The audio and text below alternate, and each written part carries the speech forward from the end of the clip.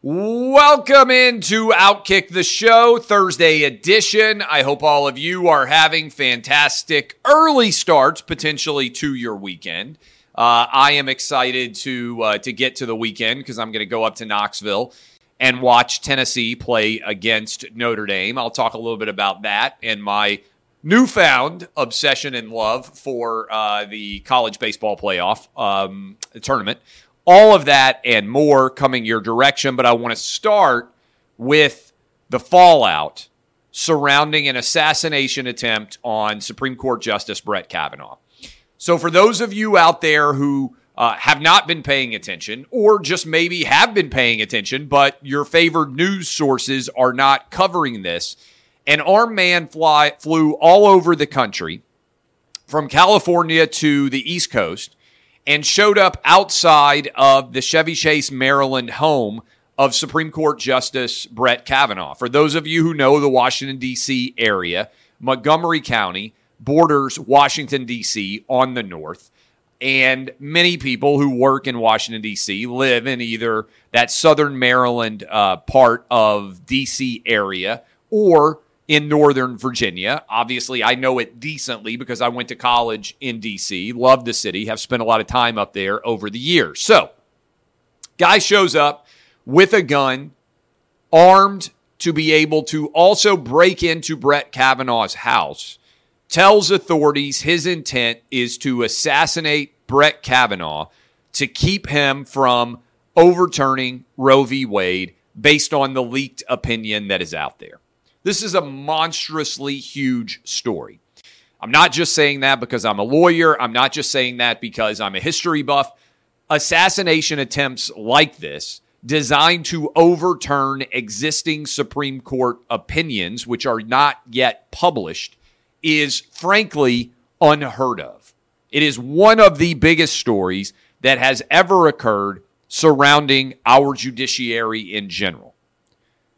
It made the 20th page of the New York Times newspaper this morning. Now, some of you out there are going to say, and I've talked about this for a long time, I still get 2 newspapers delivered in the physical print copy to my house every day.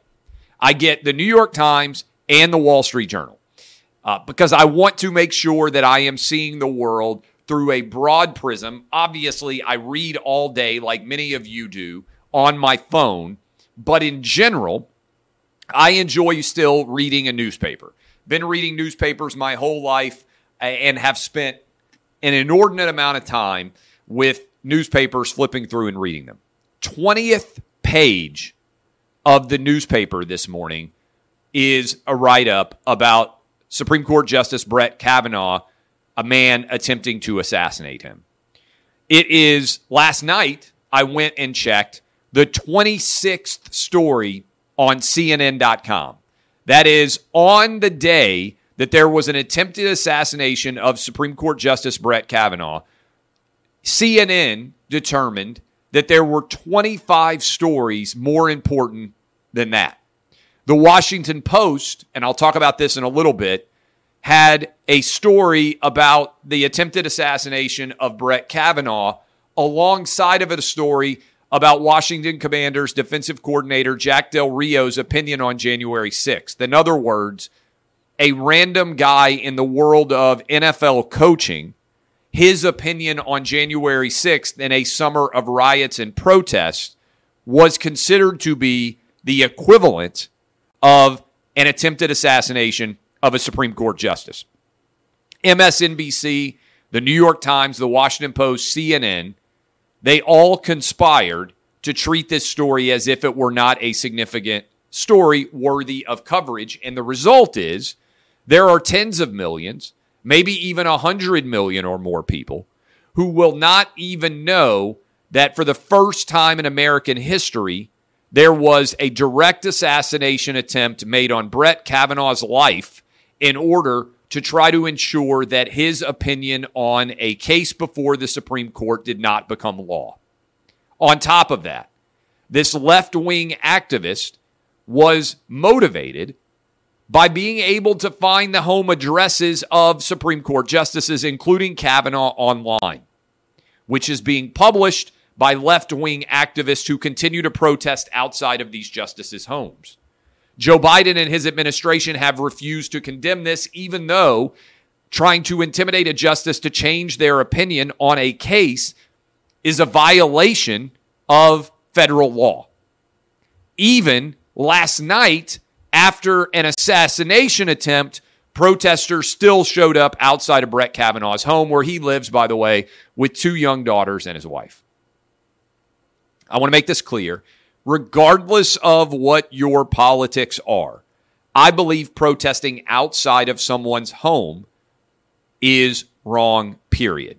Okay? So, understand that while this left-wing loon may have been crazy, may have had mental issues, his intent was logical. His intent was to decapitate the Supreme Court and allow his own preferred party to then replace the man, Brett Kavanaugh, that he intended to kill by bringing in a justice who would comport with Joe Biden and the Democrat Party's overall ideals. This was a direct attempt at insurrection, at overthrowing the Supreme Court of the United States, motivated by a left-wing lunatic who took his guide from online postings of homes, may well have been influenced by Chuck Schumer standing out in front of the White House, by Jen Psaki, by Joe Biden, by Merrick Garland. Again, crazy's going to crazy. Almost zero discussion about this. Not covered, by and large, in the mainstream media. Despite the fact that the intent was to decapitate the existing Supreme Court 9 justices, replace one of them with a chosen justice by Biden and his majority in the Supreme Court in the event of a tie that would be broken by Kamala Harris. This is a huge, monstrous, incredibly significant story. And I just want you to recognize that while it's not being covered, 20th page of the print newspaper in the New York Times this morning, 26th story on the CNN website, I just want you to think about what the reaction would have been had there been a right-wing lunatic who showed up before she died outside of Ruth Bader Ginsburg's home, who showed up outside of Justice Sotomayor's home, who showed up outside of Judge Ketanji Brown Jackson's home and was intending, or Elena Kagan, and was intending to kill one of these liberal Supreme Court justices based on their opinions. It would have been on the front page. It would be a primary story for years. Donald Trump himself would be blamed for it. If you voted for Donald Trump, you would be blamed for it. All of it would be on the front pages of the paper. Everybody would be talking about it. Brett Kavanaugh attempted assassination, already buried as if it never happened, memory hold, because it's left-wing violence motivated by left-wing insanity, and that doesn't fit the preferred narrative of the New York Times, the Washington Post, CNN, or MSNBC. So instead of addressing it, sharing that story, allowing their audience to be exposed to it, they memory hole it and pretend it doesn't exist at all. Speaking of memory holing, simultaneously, and I'll watch it tonight so you don't have to, there's a hearing on the January 6th event in Washington 18 months after it happened. My position on this has been pretty clear and transparent for as long as I remember, and it is that if you riot, you deserve to have to pay the consequences for your riot. Whether you're rioting in a city in response to the George Floyd situation, or whether you're rioting because you're angry about the way the election came out and the fact that you believe that election was rigged or stolen. You don't have the right to behave in a violent fashion, no matter what your political motivations are. I know this is radical. I know this is revolutionary. But I believe that regardless of your political beliefs, you should be charged with a crime when you commit a violent crime. We still don't know, by the way, what motivated hundreds of riots all over the country. Motivated is the wrong word. Who facilitated hundreds of riots all over the country. We know that Democrats actually encouraged them. We know that their allies in the media described them as mostly peaceful protests, even as police buildings burned in the background, even as billions of dollars in property damage were unleashed, even as police officers were attacked in massive numbers, even as deaths occurred in all of these hundreds of riots taking place during the summer, while Democrats were paying for violent criminals to be bailed out of jail in the event they were arrested during these protests. We still don't know what the facilitator or who the facilitator was of all these protests. And oh, by the way, do you remember all of the windows boarded up as we got ready for the election of 2020 to occur? It was an implicit threat all over the country that if Donald Trump was reelected president, there were going to be riots all throughout America in the event that he ended up retaining the presidency of the United States. So we got this January 6th hearing, which may be the worst scheduled hearing of all time because it's on in prime time tonight. By the way, I'll be on Fox News, I think, just a little bit before this hearing begins because Fox News just said, look, way more people are going to watch our programming, probably than will watch all of this Jan 6th programming almost combined. But when you look at the Jan 6 programming, guys, tomorrow we're getting brand new inflation numbers for May. So whatever the discussion is tonight, and I would just point this out, by the way, the House has time to have a hearing on an 18-month-old riot, but they still haven't had the time to actually act on a Senate bill that has passed that would provide more protection to the Supreme Court in the wake of the leak that has literally put a target on Supreme Court justices where there are now assassination attempts being made on their lives. They don't have the time to act on that, but they have the time to have a primetime hearing on January 6th, 18 months after it happened. But you want to talk about looking tone deaf. The price of gas hit $5 a gallon today, the highest gas prices have ever been in the history of the United States. The price of gas and inflation overall acts as a default tax increase on the people who can least afford it all over this country. They're going to have this hearing tonight on a day when gas prices hit an all-time high before the morning when we find out that inflation is still somewhere around at least 8%. And they're expecting people to talk about 18-month-old riots while they are dealing with the continued transitory impact of inflation 5 months out from a midterm election. This is a failure of epic proportions. The inability to even understand what basic Americans are dealing with right now and what they want politicians to focus on is truly endemic right now in the Democratic Party. They have no idea how to address the vast majority of the American public, white, black, Asian, Hispanic, who want safer streets, lower inflation, their kids back in school, safe borders, and you know what? Some level of competence out there, which is why I think this January 6th hearing is going to fall flat on its face and be an embarrassment for Democrats who are still flailing to try to find something to focus on other than all of the incompetence of the Biden administration. Hey, Clay Travis here. We'll be right back. But first, here's a word. Jack Del Rio, Washington, I mentioned him a little bit earlier, that the Washington Post covered and carried stories suggesting that Jack Del Rio's opinion on January 6th was the equivalent in terms of interest of an attempted assassination of a Supreme Court justice. Jack Del Rio came out and talked about January 6th, then raised a question that I think the majority of Americans are fine being raised. He asked the question, hey, how come we're having an 18-month investigation into one riot in particular on January 6th, but we've never really had any examination at all on the months of riots that took place all over this country? And Jack Del Rio later had to come out and apologize for what he said and the way it was covered.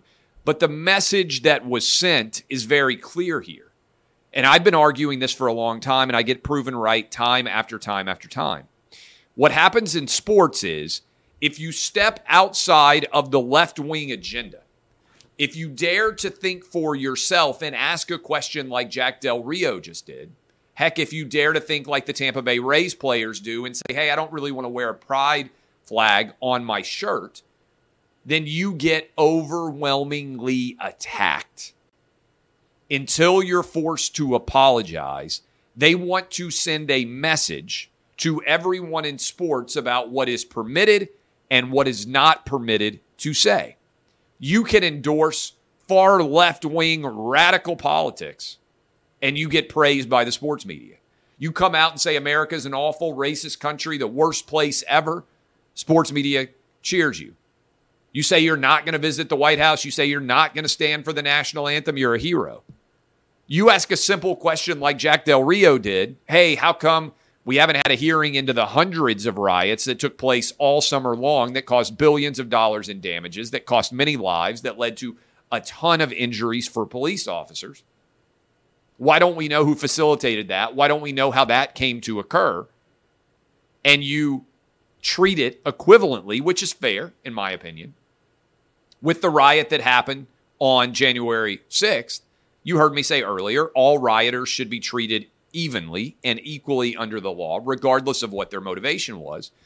When you do what Jack Del Rio did, people come after you in big numbers.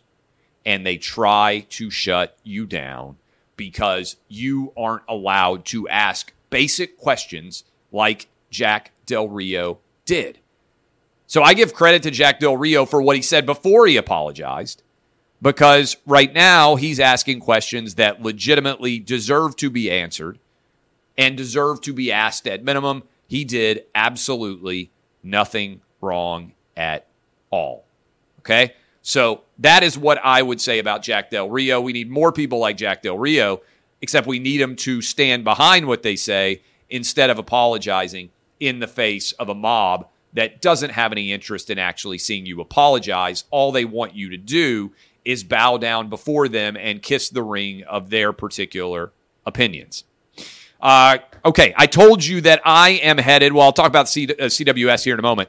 The LIV Tour kicked off. The LIV Tour, London, going head-to-head with the PGA. We talked about the fact they got 5 of the top 15 biggest audience in terms of the PGA. Ricky Fowler, they've got Graham McDowell. That's not one of them, but he's a good guy. They've got Phil Mickelson. They've got Dustin Johnson. They've got Bryson DeChambeau, Patrick Reed. Those guys have all left the PGA. Well, the minute that they teed off in London this morning, the PGA Tour came out and said, these guys are banned for life. Kind of, right? Like they basically said, oh, you're banned. You're not going to be able to play in PGA-related events. Banned for life's the wrong phrase. I shouldn't have said that. Banned for some indeterminate period at this point in time. Here's the thing. If I ran a sports television network, I would be negotiating like crazy to try to get the LIV broadcasts on my network. Heck, we'll cover it like crazy at Outkick because we like to cover golf. And I don't begrudge any athlete who made the choice as a golfer to go play on the LIV Tour as opposed to staying on the PGA Tour. They are able to go make their own choices, just like athletes are in other sports when it comes to maximizing the best possible money for they and their family. And look, this whole Saudi Arabian focus, as I've been telling you all week, is the PGA using the sports media to do their dirty work. And let me tell you, I know a little bit about the sports media. As one of the members of the sports media with the biggest audience out there, who has built one of the biggest sports media companies from independence to sell that is out there, there are really 3 of us who are content guys, Bill Simmons, Portnoy, and me, in terms of building substantial businesses that were bought, right? I understand the sports media, whether you love or hate me.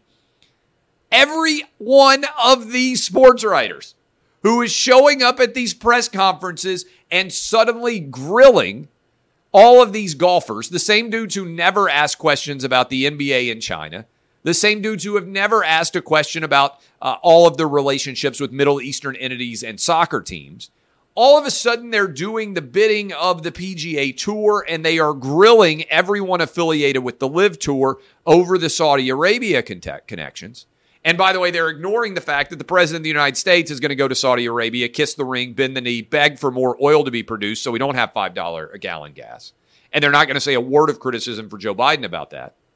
All of these guys, if Saudi Arabia started a brand new sports media company, if the Kingdom of Saudi Arabia, which is diversifying into a wide variety of different brands, if they said, hey, we want to have a big sports media company, we want to compete with everybody out there who's writing about sports online, and we want to pay more money than anybody else has been in order to cover sports from a written perspective, and we will pay every one of you guys sitting in this press conference right now $100,000 more to do the exact same job that you do now, to work for us. Do you know what percentage of those sports writers who are right now going after every one of these golfers and everybody who's employed by Liv? Do you know what percentage of those sports writers would take the job from the Saudi Arabian media company? Almost 100% of them. Because they would say, show me the money, you show me the money, I'm not going to be too concerned about the people that are cutting my paycheck. So the hypocrisy is galling to me. Okay? And I don't care otherwise. If you are an athlete and you want to show up and you want to lecture me about politics, but then you shut up and dribble for China, then I think you should be called out. If you are an athlete or you are a sports organization and you just say, hey, you know what? I don't really care about every single country's laws relative to the United States law. I'm going to make the best decision for me and my family as long as it's legal. I got no problem with it, right? My problem is league hypocrisy. When the NBA says to Charlotte, North Carolina, you can't host the All-Star game because of a transgender bathroom bill, and then they're willing to go to the UAE where gay people can be killed for being publicly gay, because the UAE will pay them a lot of money, well, I'm sorry, that hypocrisy deserves to be called out. But if you're the UFC, if you're the Live Tour, if you are the WWE, if you are willing to go all over the world to put on your events, and you say, look, we love America, we love Western Europe, we like the values that exist there, it's where most of our people are based, but it's not our job to tell people in other parts of the world what they can or cannot do in their countries. We're just trying to serve the biggest possible audience. That's not hypocrisy. And if you happen to make more money in that way, more power to you. And again, I'm guaranteeing you that all of those sports writers, I know them. I know they're money-grubbing guys at the depths of their soul.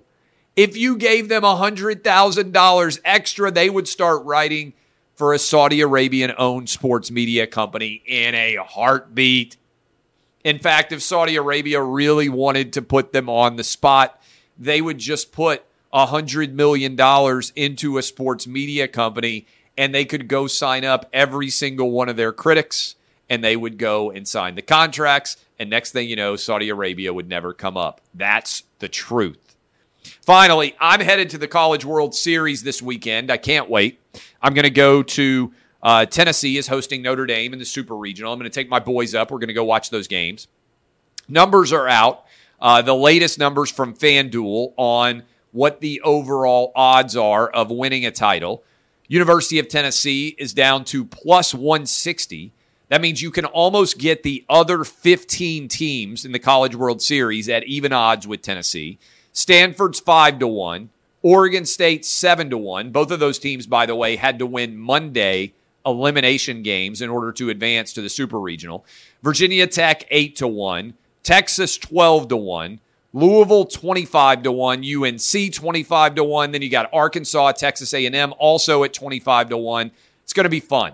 If you haven't gotten signed up and started to have some fun with college baseball, I feel bad for you because you're missing a really entertaining component of the world of sports.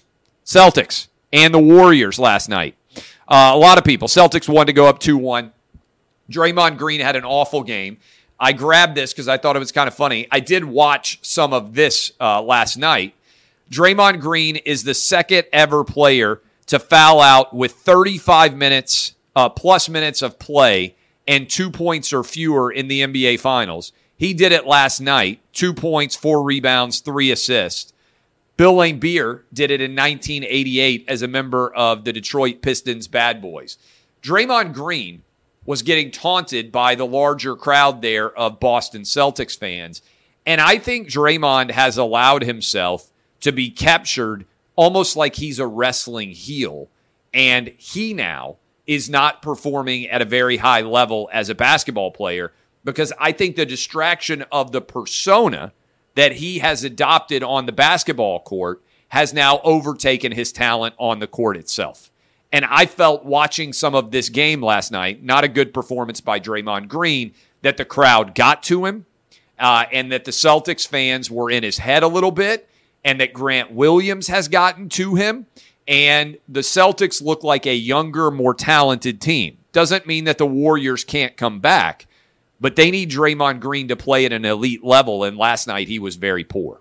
And I believe that all of the off-the-court shenanigans, all of the on-the-court heel turn, all of the fighting and aggressive behavior, fighting's the wrong word, but the aggressive behavior, the peacocking, for lack of a better term, after so many different plays, the arguing with the officials in a vociferous manner that we're seeing from Draymond Green, I think it's hurting his team. And I believe now that the Boston Celtics are going to go on and win this series, probably in 6 games would be my guess. I think they're going to win a game 4 on, Friday night. And then I think they'll lose the game back in Golden State, come back, close it out in 6. I appreciate all of you. My name is Clay Travis, DBAP unless you need to SBAP. Appreciate you guys. Go download the Clay and Buck Show next week in New York City. We are having the 1-year anniversary party. Yes, it has been a year now since we took over for Rush. I appreciate all of your support. Love you guys. DBAP unless you need to SBAP.